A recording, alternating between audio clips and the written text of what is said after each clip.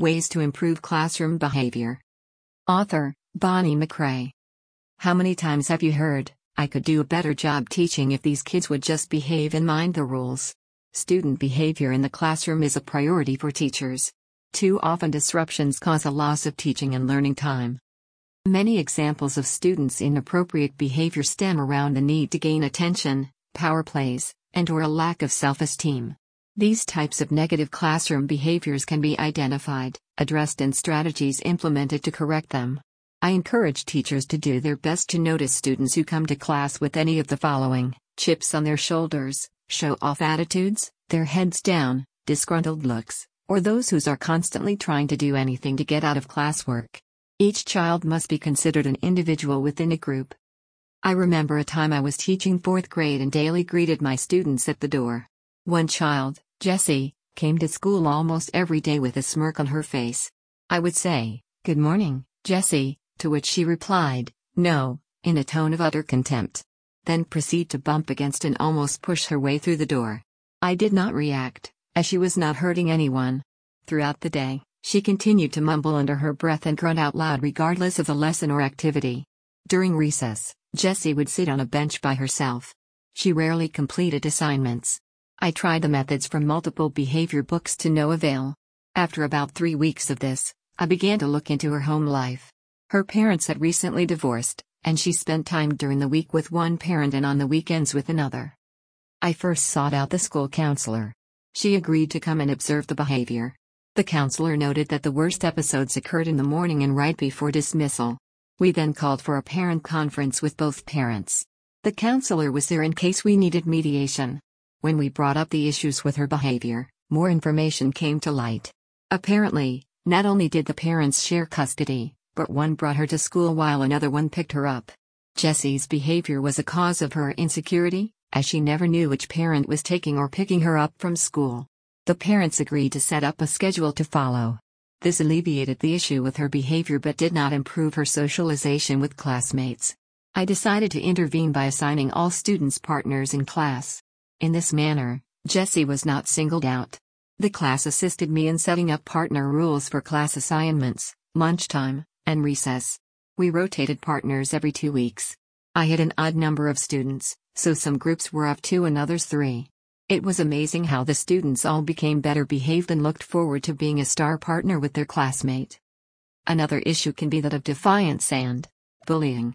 Many programs exist to help students and schools to identify and decrease these behaviors. The defiant bully in a class wants power over other students and the teacher. I urge you to contact your school administrator for assistance with this type of student. The partner rules may help, but a close parent/teacher/administrator relationship must be set up immediately. Students need to learn to not be intimidated by a bully, to ask the bully to stop, to walk away, and most importantly to report immediately. Also, if a student sees bullying, they need to support the victim and stand up for their classmates.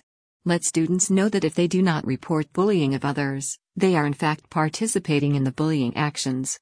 Be sure that your school has a policy in place that is taught to the students, teachers, and parents regarding how to eliminate and report bullying. The most effective way to implement such a program is to model for the students, have staff keep an eye out and report any students who might exhibit bullying tendencies, hold mandatory parent meetings whereby all parents hear the program details and become involved. If parents are unable to attend these meetings, design letters, parents, flyers, and emails to send home, in the student's home language. A low self-esteem can also lead to class disruptions. One way to improve self-esteem in students is to develop a goal plan for each grading period for each student. I developed a form for my students. To model this, I made my own goal plan for myself and shared it with them. The form included, what do I want to learn this grading period, something I am good at, and what I think we could learn new in class. Each student then fills out the form. The form is kept secret from all the other classmates and only shared one-on-one with the teacher. This gives the teacher input on each child and how they feel about themselves and their learning. The form can be kept inside the student's notebook to be read each day before lessons begin. It can be changed by the student with teacher approval of the changes. At the end of the grading period, the teacher meets again with each student to review the goals set.